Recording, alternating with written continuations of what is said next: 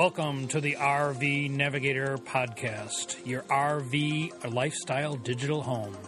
Visit the RV Navigator homepage at rvnavigator.com. And now, here are your hosts, Ken and Martha, podcasting from their mobile RV studio that might be parked in a campground near you. Hello, this is Ken, your RV Navigator. And Martha, the co-pilot. And we're talking to you from a studio very far from our home. We are on the high seas in our cruise cabin, having just enjoyed a bunch of fjords in Norway and sailing south to enjoy a few more before our ultimate long sail back to Boston. 16 days to Boston. And we are being very intimate this morning. Oh, we're going to let you in on a secret. Because we have malfunctioning equipment. Wait. That could be a double entendre, too. Not body equipment. We seem to only have one microphone in our portable RV studio, our RV Navigator studio, so we are having to use just a single microphone to record this, and so we're sitting very close together on our little cruise cabin couch. And we have no printer, so the RV Navigator notes are on a computer, and we're doing our best. The hardships we have to make the RV Navigator a monthly podcast. So if you want to see where we are at any given moment, you can take advantage of Ken's use of the Track My Tour app. Yes. I hope that you guys have given this a try, because it's very cool. And it's so easy to do. It's a free app for Android and iPhone. It is very easy to use. That's the really cool part about it, is that you just say, mark my waypoint, and it does. And you can take pictures and add little comments about where you are, and it just tracks your trip. And when you click on the map, it puts all of the pictures on the map. And this is just extremely easy to do and fun, and it gives you a nice record, because as you will find over the years, that your memory fades as to where you were. We always go back and refer to these things because at our age, I guess... Well, we've been lucky to be a lot of places, too. I know, but was it 2016 or was it 2015? And unfortunately, the last time we were in Norway, we weren't doing any electronic tracking at all. So we think it was 1988 the last time we were on a cruise like this, but which we is just kind of don't depressing know. When we talk to people, because many of them were not born in 1988. The tour guide. Oh, I can remember before that glacier, when that glacier was way down at the seashore. Oh, dear. Glaciers recede dramatically over time, and yesterday we went to the Bruksdal Glacier. It had receded, and they had pictures, and we said, oh my, we were here in 1988, and it was way down here, and now it's way up there. So I guess this is a sign of global climate change. This is kind of making me digress from the notes. We ate lunch at the glacier yesterday with a couple who, this was the first glacier they had ever seen, and they were quite impressed, and you and I were quite unimpressed.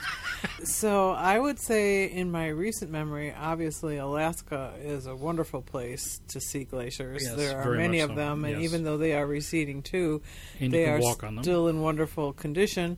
And certainly the one we saw in Patagonia, whose name already escapes me, but I think we talked about it on some other podcast, not only was enormous and still growing, but was very well laid out with a boardwalk where you could walk along the face for quite a distance.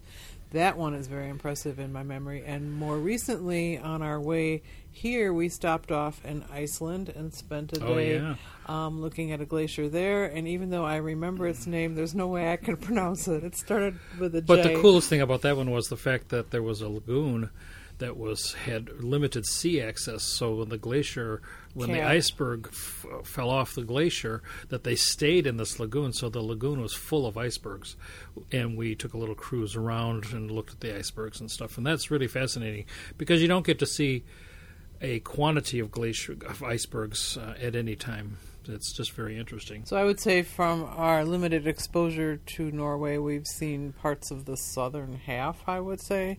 The glaciers are not as impressive as they used to be because they're all melting away. And when you talk to Ken and Martha about travel, we get jaded. Well, we're harder to impress. We're harder than we to used impress, be. yes. And one thing that struck us was that the infrastructure in place here for seeing the Briksdal Glacier was very well done. Yes. Lots of parking, lots of restaurants. Lots of people. Lots of people came, but they had it laid out well yes. so that you could move around and not get in each other's way. And what are they going to do when that glacier melts away and you can't see it anymore and they have all that viewing stuff there? They'll have to show you the pictures. And it's not going to be that much longer because it really No. was far up the valley. No. The glacier was a long way, and you could not even come close to touching it or getting within a mile of it, I would say. Anyway, it still is a world-class attraction, and that's how we kind of judge things these days. If it's a world-class attraction, we really enjoy it, but a lot of places that we go to, the attractions are nice but not world-class. So, Norway, world-class. Yeah, I would say so. And the Granger Fjord, world-class. Definitely put on the top of your list. And a good place to see by cruise ship. One problem with Scandinavia in my book is that it's horribly expensive. It's very nice to have paid for the cruise up front and paid for our tours up front and have to buy absolutely nothing in addition because all of our needs are taken care of on the cruise ship. Because Scandinavia, pizza and a beer for $60. It's just out of this, our and price this range. kind of brings up the comparison between doing a land itinerary and doing a cruise, or doing a pre-planned tour that you take with a company like OAT, who we've done with. So, what's the comparison to a cruise to land trip? Well, I think it depends on where you are. As I'm listening to you talk, I'm thinking about some cruises we've been on where, like, you would dock a 2-hour drive from Paris or a 3-hour drive from Berlin, and people would try to race in and quickly see that city and be totally frustrated. Or the pyramids. Whereas in this kind of area Yes. and Alaska, cruising is the best way to see that area because you want to see it from the water and watch the scenery go by. But we should say that there are lots of people doing RVing here. We saw numerous RV Europeans. parks and fairly large RVs. Yeah, we were surprised. We were surprised, yes. So I guess renting an RV or knowing somebody with an Gotta RV. be expensive. Oh. Yes. One of the things that people think about, I think, is that cruises are expensive. We are spending about $250 a day per, and that includes, though, entertainment, travel, food, Meals. and lodging. We just came off the first 10 days of our trip was a self-planned itinerary where we took all of the details and put them together ourselves, and we spent more than that per day, easy. Again, trying to live moderately. And having very reasonable meals or very simple meals, but a sandwich in Iceland, we had a sandwich and A drink. is that all? We shared it. And that was $26. That was 2 pieces of bread and some salami. Fortunately, the hotels had nice breakfast, so you could kind of get yourself going in the morning. And we docked the ship in Copenhagen, so we spent a night there before we got on board, and we stayed in a hotel room near the cruise port that was probably half the size of our cruise cabin, which we normally think of as on the small side, and it was close to $200 a night. It wasn't fancy at all. Now, cruising can be expensive and it can be cheap, depending on the itinerary and the demand. For instance, it's very interesting at this cruise. We are doing what's called a B2B, back-to-back, which means we're doing this Norway cruise for 8 days, and then we're sailing 16 days across the Atlantic to Boston, which is, of course, a nice convenience because we'll be in Boston only a couple hours plane ride from home. And the same ship, same cabin, services on the ship to be exactly the same for the both cruises. And I calculated this out. Our Copenhagen to Boston daily rate is $176 a day. But This part where we're doing a lot of ports is $244 a day. Quite a difference. And that just means that it's supply and demand. We noticed that this 8-day cruise that we're doing in Norway is a family cruise, and there are tons of Europeans on board this ship, and the ship is fairly full, and it's a popular itinerary with all sorts of people, whereas traveling across the Atlantic, we're going from Copenhagen to Boston with a few stops in there. We're doing that, and that's obviously a much less popular trip. So if you're interested in cruising, and you're interested in cruising for a minimal rate, then you need to think about doing a transatlantic, or a repositioning cruise, shall I say, or one that's in the low season, because we are going in January. We're going on the Harmony of the Seas, but in early January, and it's $100 a day, so $700 total for a week, which is a big bargain. I mean, where can you find a travel adventure that is a week for $700? That includes food, transportation, entertainment, room and board, the whole shot. Your RV. Well, I have to drive it. And you had to buy it in the first place. I had to buy it in the first place, right? So I'm not sure how cheap that would is. compute. But a lot of people think that cruising is kind of a decadent, or it's got lots of things that you're not going to use. And even if you don't go to all the entertainment and things, it's still a decent bargain. And, of course, as we found out from all those details that you have to work on, is there going to be somebody at the airport to meet you? How are you going to get from the airport to the hotel? How are you going to get around the next day? How are you going to book your excursions? Which is why a lot of people use a travel agent or just take a tour. It's simpler. Right. But taking a tour is taxing also. Packing and unpacking the suitcase and all that sort of stuff. Here 24 days, and we don't unpack once. Well, we unpack once and then pack up once, and that's it, and we get to go to all these great destinations. So we are big fans of cruising. And another thing to think of, especially if you are retired and have the time, is the pace of a trip. It's been very hectic at the beginning of our trip when we, like you who are still working, were trying to see everything and do everything that we could while we were in an expensive part of the world, starting in New York City and then in Reykjavik in Iceland. And so we ran around from morning till night, and we're exhausted. Yes. We're very much appreciating this day we are having today, where we are at sea, where we can take some time to talk to you and look at our pictures that we've taken and get ourselves ready for the next port that we'll be visiting tomorrow. So that's a very nice aspect of cruising, and I would definitely consider it, especially if you have a group, because everybody can do different things and come together at dinner or for some sort of cocktail hour in the afternoon, and all of those things are included, and you don't have to worry about making a schedule other than getting back on the ship. And, well, we enjoy travel. And you may wonder if Ken and Martha have cruised very much, and if you've listened to the podcast long, you know that we have. But if you'd like to see the 83 cruises that we have been on, that you've been on. What do you mean, me? He took 2 cruises without me. Would I do that ever?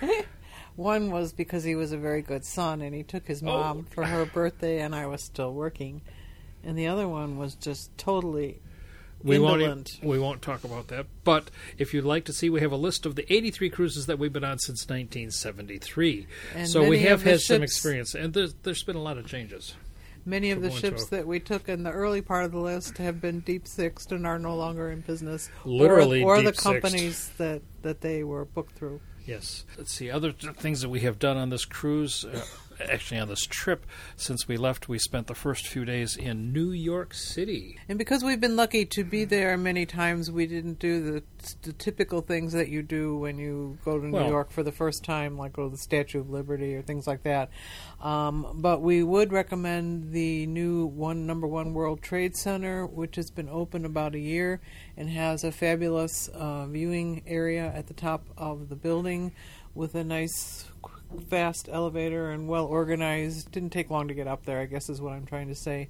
And on a clear day, which we had, you could see all the way to Pennsylvania, which is pretty impressive. But it was very hot in New York, and I'm sure many of you are experiencing the heat that has swept the country in the last part of August.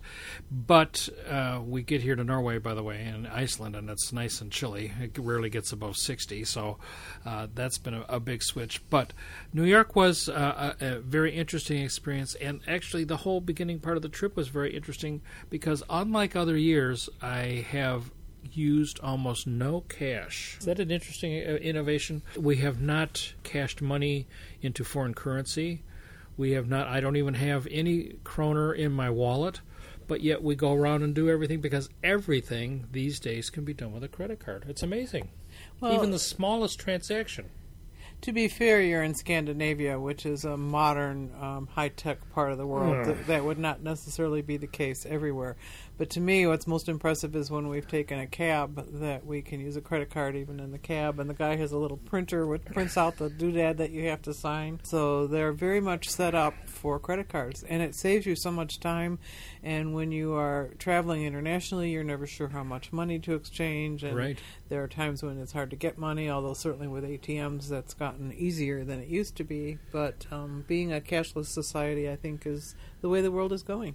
I know, but it's just amazing the transition that we usually have cash from the various countries just to get to the hotel from the airport or whatever it happens to be. But as you say, Uber just does automatically. There's no cash even accepted. And in the cabs that we've been in, they have credit card machines. So why bother to charge it, especially now that we have a credit card that doesn't charge us 3% for foreign currency transaction. conversion. Yeah. Another little rant could come on there, but I think I'll resist that one. We've also noticed a huge increase in Wi-Fi. We have to make the statement again for everybody to understand. Because you see a Wi-Fi signal does not mean you have internet. Is that... And certainly in the hotels, we have had very good experiences with nice, fast Wi-Fi that worked up to our high standards. And I would say on the cruise ship, it's better than it used to be, but that's not necessarily saying a whole lot. And when we are done talking to you today and we try to send our thoughts and sentences out into the ether, it could be an exciting experience. Yes, but the cruise ship used to charge by the minute, and we would buy a 500-minute package for $200 or so, and now we have an unlimited package on a daily basis for about $10 a day. But that's a huge change. Plus, they have renovated the internet connection so that it is with low Earth satellites and is much faster than it used to be, but not fast. And, of course, when you were paying by the minute and it was painfully slow, that made it doubly painful to even contemplate the internet. Where now, when we have it 24/7, our biggest problem is fighting with each other about who gets to be on and who has to get off. Although, of course, they will sell you a second for a discount, sure a second device, but we just you get one device at any given moment. But the satellite connection is better, and they sell actually 2 levels of service. We, of course, went for the cheaper service, but they have a streaming service, which they say you can stream. It's up to the task. We have not tried that. So if you want to do YouTube or Facebook, Skype, then that would be an option too, apparently. I don't know. Sounds very strange to me that this would even be an option on a cruise ship, because here we are out in the middle of the Atlantic, and the internet isn't bad. It does, of course, go in and out when you're in a fjord when you don't get any satellites, but other than that. We should also mention that this cruise ship has been very nice in terms of its capabilities to be very smooth.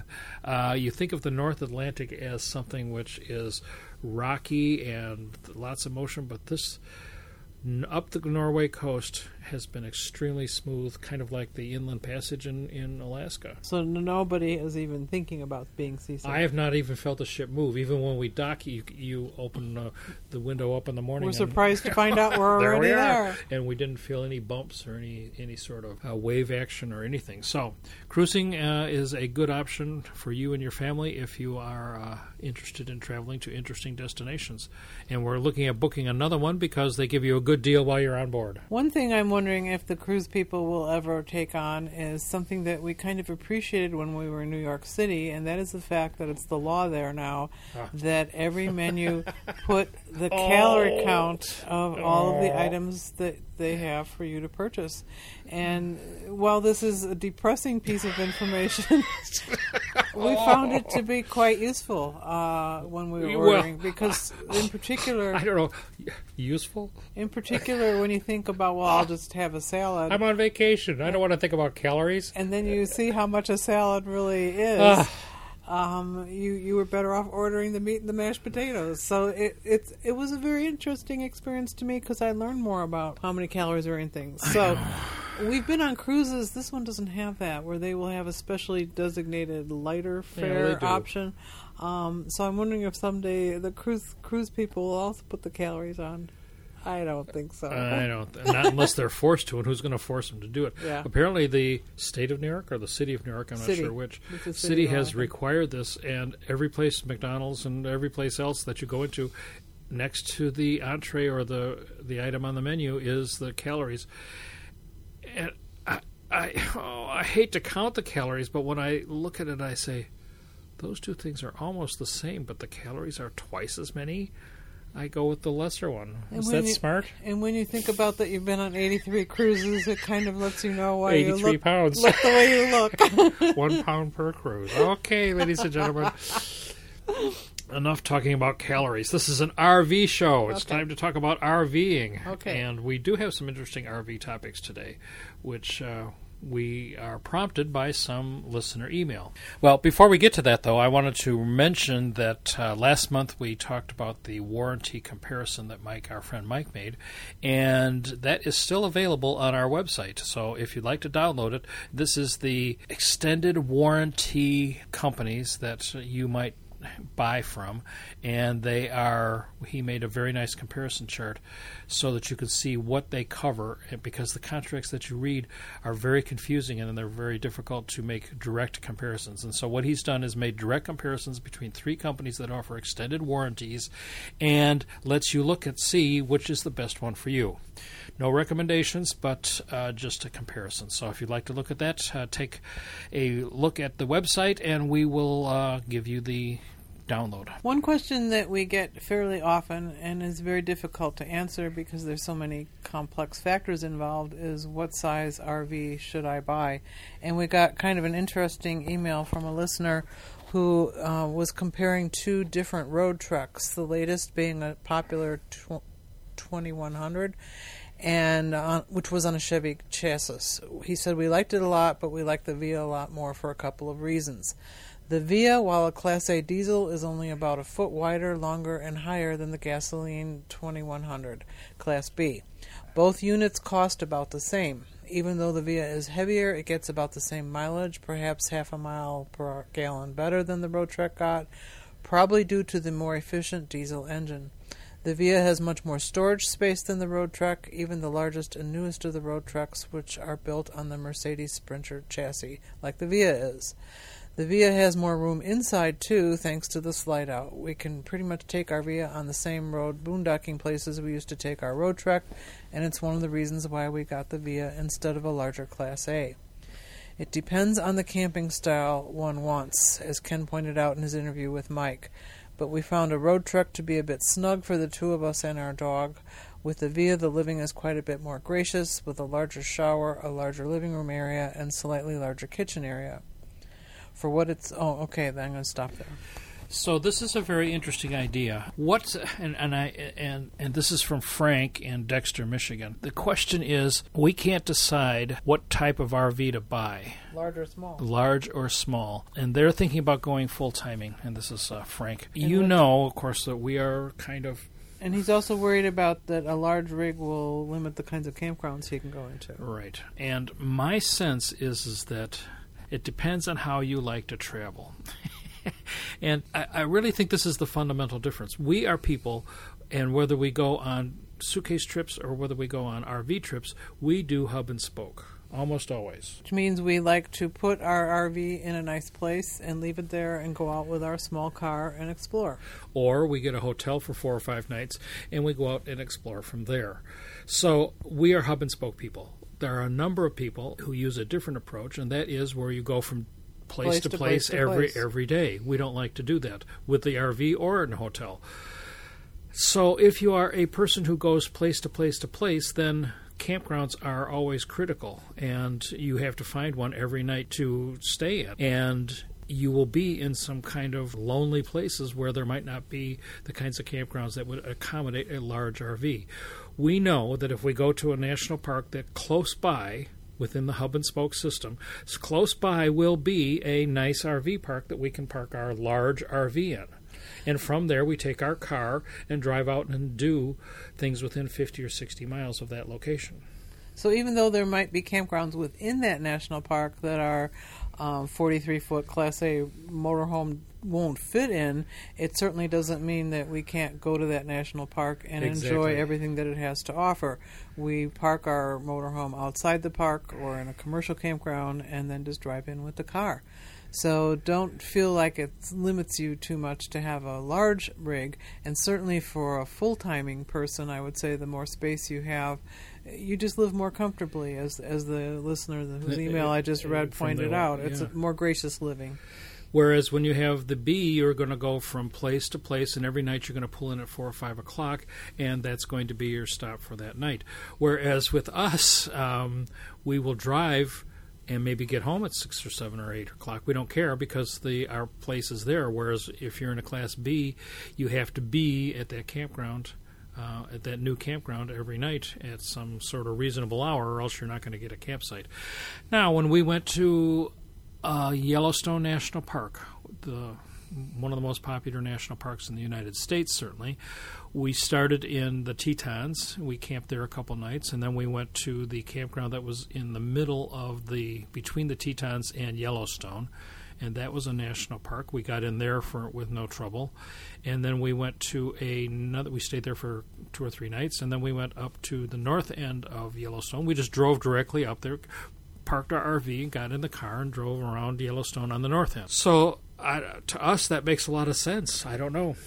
Now, we do have a friend who has a much smaller rig than we do that really loves to get in the middle of the woods in the national forest campgrounds, and he seeks solitude in nature. He stays in campgrounds that we probably couldn't fit into, but we don't really want to do that very much. Yeah. My need for relaxation and solitude has lessened considerably since I quit working, because I'm already relaxed from being calm at home before we start off on a trip. So it might also depend what stage of life you're in. Certainly, if you are a typical American working person who has limited vacation time, it's hard to justify spending a lot of money on a big rig that you can only use 2 weeks and a few holiday weekends throughout the year. That's a factor as well. We just got a nice email from Gary Lester. He says he loves our podcasts and he's retiring next May and is wondering whether he should get a tag axle or a single axle. And what's your feeling about that? I have no feelings about that. But you've had both. I have no feelings about that. That's not really a question you should be asking. This is another question about the size of your rig. The only reason you need a tag is because you have a heavy rig. The tag is there to take extra weight on the rear axle. They had, for a long time, there was a maximum weight of 20,000 pounds on an axle in the rear, and so that was manufacturers built longer rigs and with fancy bathrooms and tile and marble countertops and all that sort of stuff in the back. They got heavy, so they have to add a tag. And that gives you several thousand pounds more carrying capacity. Unfortunately, the tag takes up space and has extra tires. I do have feelings about that. Yes, indeed. And so, as we have talked about, the tag is a big expense. So I would avoid it if you can. And now that they have 23,000-pound axle required weights that you carry, the new vehicles won't have to have tags. Unfortunately, there is this misconception that tags offer stability. And having driven a 40-footer without a tag and the new 43-footer with a tag, I can't tell the difference between either based on the tag and handling. So I would avoid a tag if I can, but if it's there, if you want to get a big rig, it used to be that anything over 40 feet had a tag just because of the weight. So you could always just tell looking at a motorhome how long it was based on whether it had a tag or not. But these days they're putting tags on 40-footers because people think that adds stability, but in fact that is a myth as far as I'm concerned. So I would not consider a tag to be important, but if it needs to have a tag, it needs to have a tag. If you need the weight, it certainly doesn't detract from the drivability, but it does add 2 extra tires and a lot of extra components that take up a lot of space and add a lot of money to the overall price of your motorhome. So I would not recommend that. Maybe we should talk about some RVing things, even though our minds are really not on RVing much at the moment. Constant issue when you are planning a trip, especially if you are limited in time and money and you want to be efficient about it, is getting all the information you need to make a good plan. And there are numerous aids and assists and apps out there. Streets and Trips is kind of an old chestnut that people have used for many years, and certainly Google Maps is getting to be an ever more powerful assist as well. But we've read about a new one which is spelled Furkot. I'm going to call it Furkot because I don't know how you really That's what I would call it. And it's a free website. There's no mobile app, but the mobile website works fine on either an iPhone or an Android. This website is not specific to RVs. It's generally for cars and motorcycles who need to book motels along the way, but campgrounds are in it as well, and it's based on Google Maps, so all the data in Google is available. So we will post the website for you to take a look at Furkot and see if that's the best way to plan a trip for you. And at the same time, we want to recommend about GPSs. Last month I put on the webpage about some GPSs that Consumer Reports recommends. But I do want to emphasize that you need to get a GPS that is RV friendly, and we use, of course, the Rand McNally, but there are lots of them, and one of the things that it has is low bridges. And I'm looking at a picture here, which is why I'm laughing. It says semi-truck almost makes it under an 11-foot overpass. Now we are 12 foot 8 inches, so we would definitely have been taken out by this bridge. A semi-truck got stuck under an overpass on Friday afternoon in Pullman, Washington. The bridge, located near blah, blah, blah, was marked with an 11-foot clearance. According to reports, the driver was not familiar with the area and was following his GPS. And his GPS obviously did not have low bridges on it. Now, if you have a car GPS, you can download the POI file that has all of the bridges on it. If you buy an RV one, it already has the low bridges on it. And I was very surprised. In New York, when we were coming in and out of the airport, we came in from LaGuardia and left through Kennedy, so we took both routes. There were several bridges that were 11 feet. Too low for us. Too low for us, and I was surprised this was a multi-lane road in metropolitan New York. I cannot believe that that this is still a problem. And I could see me driving, I don't know, on those roads, but whoa. You definitely need to have, and what would you do if you came up? Even you're going one way on a two-way road, on a one-way road. How do you can avoid? You could stop. But what would you to do? A halt, yeah. You couldn't back up anyway. So it's very important that you avoid these things, and these trip planners will help you with that, as well as, of course, a good GPS with the information in it that you need as an RVer, because 11 feet would preclude quite a few. Want to talk for a minute to you, we're talking about small RVs, and small RVs seem to be really the trend these days. Small but expensive. The new Tiffin Breeze is one that you might want to take a look at. It's the smallest Class A pusher on the market, and I think it's similar to the Via, but maybe somewhat larger. But it has a diesel engine, and it's a nice size, and it's a Class A, which is something that you might want to consider. We also have an RV musical interlude. Would you like to sing? No, I don't know. I don't know that our listeners would put up with that. Roger Hurricane Wilson has recorded an Home Sweet Home My RV. And if you'd like to see the YouTube about that and listen to a little bit of RVing homesickness song, then this might be the song that you would like to listen to. Another article that caught our eye was about eating after we've been talking about calories. Something I didn't really think about. To me, when we are in our RV, we eat pretty much the way we eat at home. I cook pretty much the way I cook at home. But this person points out the fact that when you are traveling, you are able to take advantage of local foods of the area. And certainly I know that whenever we are near the coast and can eat seafood, that certainly is my choice. And the fresh fruits and vegetables that are available in the southern part of the U.S. when we're there for the winter are certainly a cut above what I can get at home. And so that is yet another reason to RV for better eating in your rig. Well, I think we do eat at least as good as we do at home, and the person mentions about the fresh food, and that's a nice idea to have access to fresh food. And we do travel finding the 70s, and so there's fresh fruits and vegetables available most times. Are we talking about Christmas already? Well, I'm not sure about that, but I found this. I'm looking at the picture of it, and I still don't understand it, which is often the case for many of the things that you lust after. This is a brand, well, it's new to me anyway, a Leatherman Tread bracelet. Right. You're not a jewelry person. I know, but I wasn't a watch person either, but since my Apple Watch, I've been wearing that continuously. This is a new Leatherman tool. Of course, every geeky guy knows about Leatherman tools because it's a multi-purpose tool that you hang off a little leather pouch on your belt. That's why it's called Leatherman? Well, no, it's the company's Leatherman. But why? Because that's the guy's name who made it. I don't know. Like David Leatherman? Okay, sorry.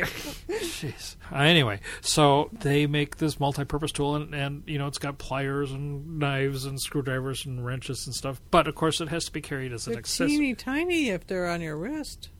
Well, not really. This is what's cool about this. So this is called the Leatherman Tread Bracelet, the travel-friendly, wearable multi-tool stainless steel bracelet. And this, it looks like a kind of looks like a jewelry accessory. I don't know what to tell. Like something a robot would wear. That's how it looks to me. I would say it's 3/4 of an inch wide, and it has kind of interesting patterns. And when I read and it about goes on all your the wrist. tools on it, you're going to have bicep that's bigger than no, that. it's not really that big. It doesn't say what it weighs. 20. Yeah, 6 pounds. No. No, it actually weighs, well, I assume it just weighs ounces. Featuring 29 tools on your wrist. That's why I'm saying you need to lift weights before you wear this. Are you sure you want this for 29 tools on your wrist? Now, this is something you wear as jewelry, so it's always visible and always available. And it has a Phillips head, a box wrench, a screwdriver, 6mm hex drive, a 1/4-inch hex drive, and nothing actually comes off of it. It doesn't look like your usual Leatherman tool that has little things that flip out from the center. This is like a Swiss Army knife? It's like a Swiss Army knife, right. Those are very heavy, too. And bulky. Well, this one is fabulous. I don't know. It looks pretty cool to me. Apparently. And I could always be my Boy Scout readiness. Next topic is 30 ridiculous motorhomes you'll love to see. Those are photographs, right? Photographs, You're going to put them on I'm going to put them on. And I'm also going to put up on the web some crazy problems that people have had. 30 fires that RVers have seen. And 30? You mean rig fires? Yeah. Oh, I don't know if I want to see that. Yeah. Well, this bracelet of yours is still weighing on my mind, as well as weighing on your wrist. And I'm thinking that we would like our listeners to start sending us gift suggestions for Christmas. Because No, we're not giving you gifts. No. Even though it's only August as we're recording the September podcast, Christmas will be coming. I'm sure when we get home, all the stores will already be festooned with boughs and ornaments. Yes. And at the end of the year, it's always nice to talk about good Christmas gifts for RVers, things that you would like to buy or things you would like to buy for yourself. So if you have any suggestions, we'll try to make that a future topic. The big topic. Christmas, the big December show will be about gifts for the RVer. And we need to have some suggestions that you've given us. So with that, we will bring an end to this particular episode. We will not be seeing, well, we might be seeing you in a campground near us. We will be home mid-September, and that will lead us to heading off to TGO, our campsite in Florida in November. But for the next few days, next couple of weeks, we will be here in the Serenade of the Seas, someplace on the ocean. Somewhere between here and home. When we land in Boston, where we will be flying back to Chicago for a few weeks at home. Hard to believe. And hopefully the weather will be nice and cool. A little cooler, A little cooler than when we left. So, we will turn it back to the next month and say... Bon voyage. Bon voyage.